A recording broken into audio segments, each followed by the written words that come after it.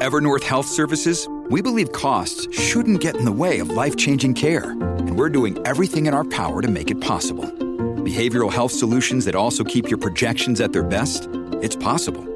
Pharmacy benefits that benefit your bottom line? It's possible. Complex specialty care that cares about your ROI? It's possible. Because we're already doing it. All while saving businesses billions. That's Wonder made possible. Learn more at evernorth.com/wonder. Big stories, big guests, the big picture. Afternoons with Rob Breckenridge. Weekdays 12:30 to 3, 770 CHQR. So we talked last week about e-cigarettes and trying to strike that balance between encouraging smokers to make the switch if it can get them off tobacco, but also discouraging people from taking up the habit. Certainly e-cigarettes are, well, safer than cigarettes, but obviously they still come with their own risks. And what do we need in terms of policy to manage all of that? Now, we do have federal legislation that deals with all of this, the Tobacco and Vaping Products Act. Part of that legislation involves marketing and advertising and puts restrictions in place in terms of how these products can be marketed. It doesn't ban marketing and advertising, but it does place some strict limits around it. Well, a number of groups are demanding that Health Canada crack down on what they say is a recent explosion of lifestyle advertising of e-cigarettes in Canada. Joining us to talk more about it is Les Hagan, Executive Director of Action on Smoking and Health, one of the groups issuing this plea today. Les, thank you for joining us here. Welcome to the program. Thanks for having me, Rob. Okay, just so we're clear, are we talking about Ottawa enforcing its existing legislation, or is this a call for changes to that law, or the creation of a new law? No, this is existing legislation, and in fact, it goes back to the late 90s that prohibits the lifestyle advertising of tobacco products. Now, in May, that act, the Tobacco Act, was amended, and it is now called the Tobacco and Vaping Act. And that lifestyle ban, a ban on lifestyle advertising for tobacco, now applies fully to vaping products as well.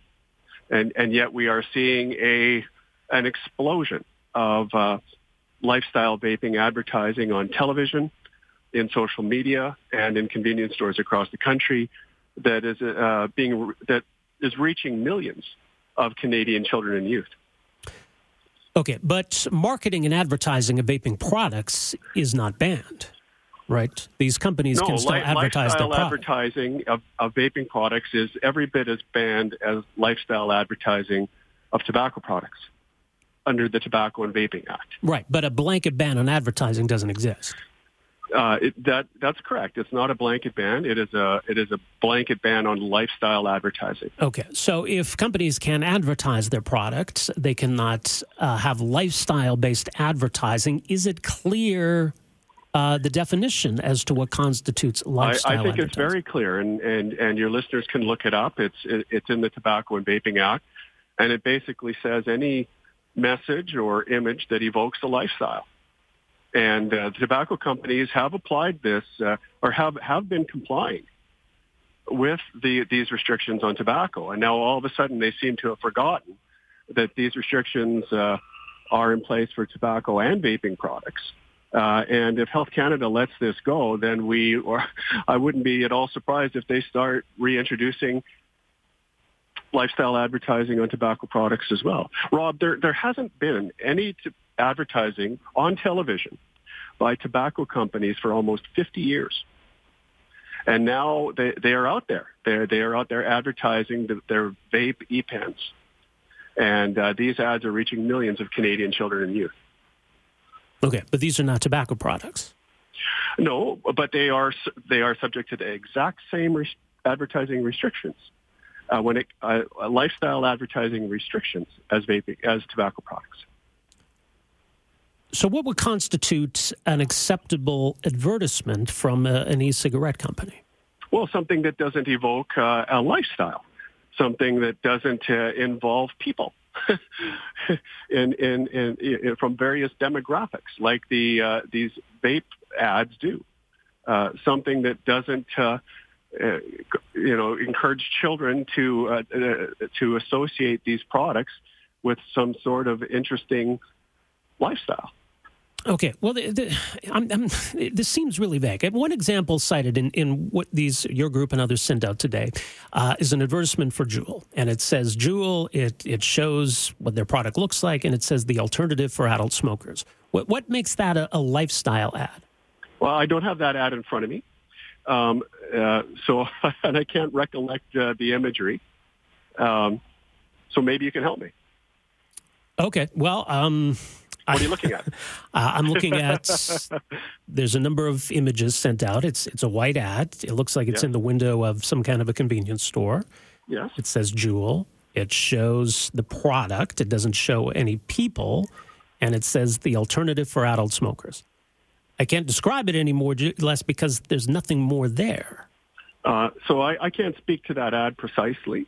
Okay, but that doesn't sound like a lifestyle ad then. But the ads we had on display at the news conference in Ottawa today were clearly evoking images of lifestyles that young people would want to aspire to.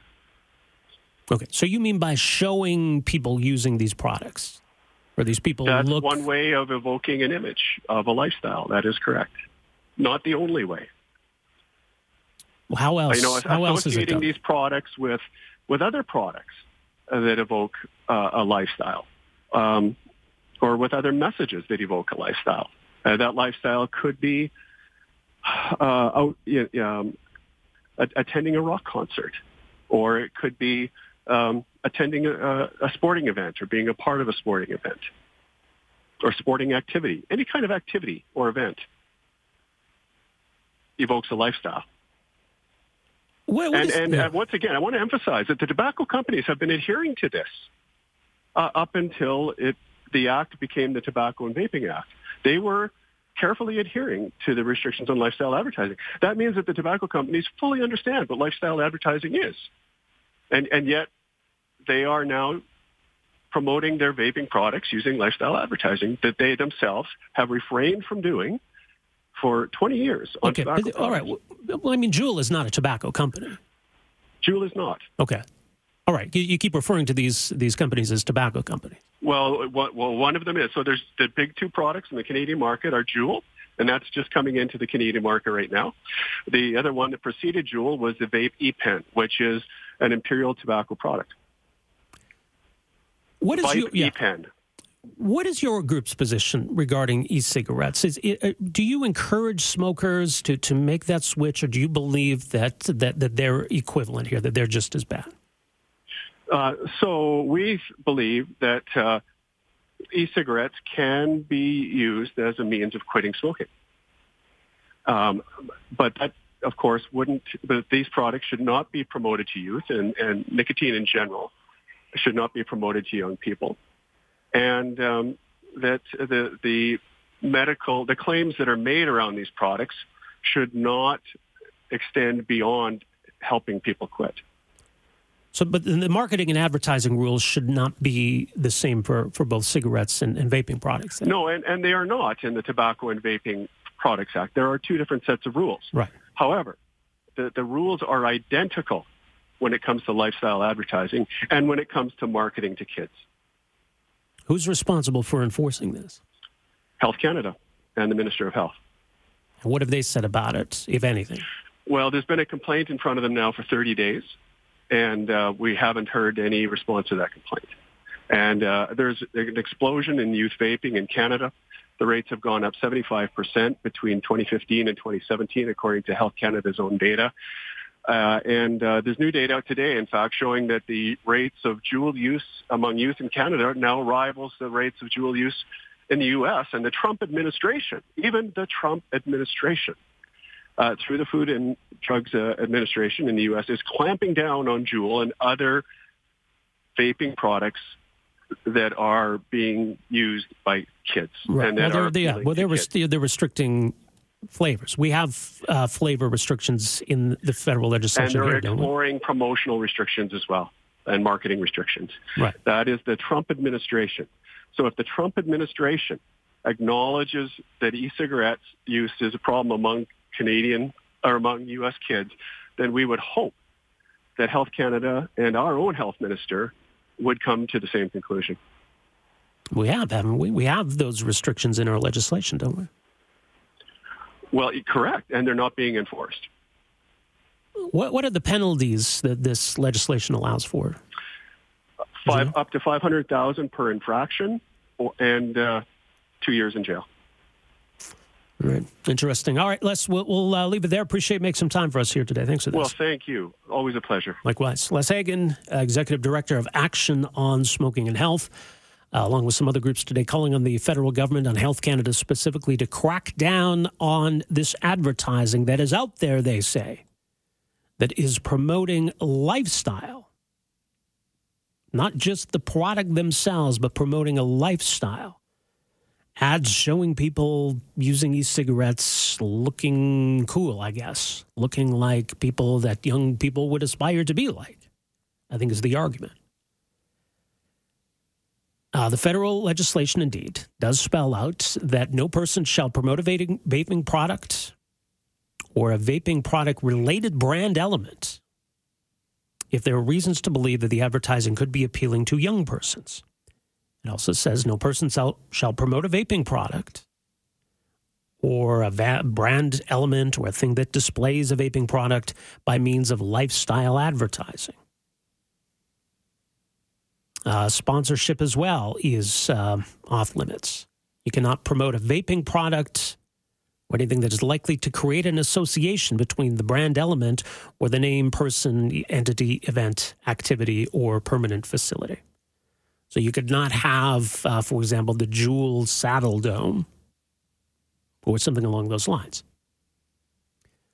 But these products can advertise. So where is that line? Maybe some of these companies are trying to push the envelope to see how far they can go in advertising.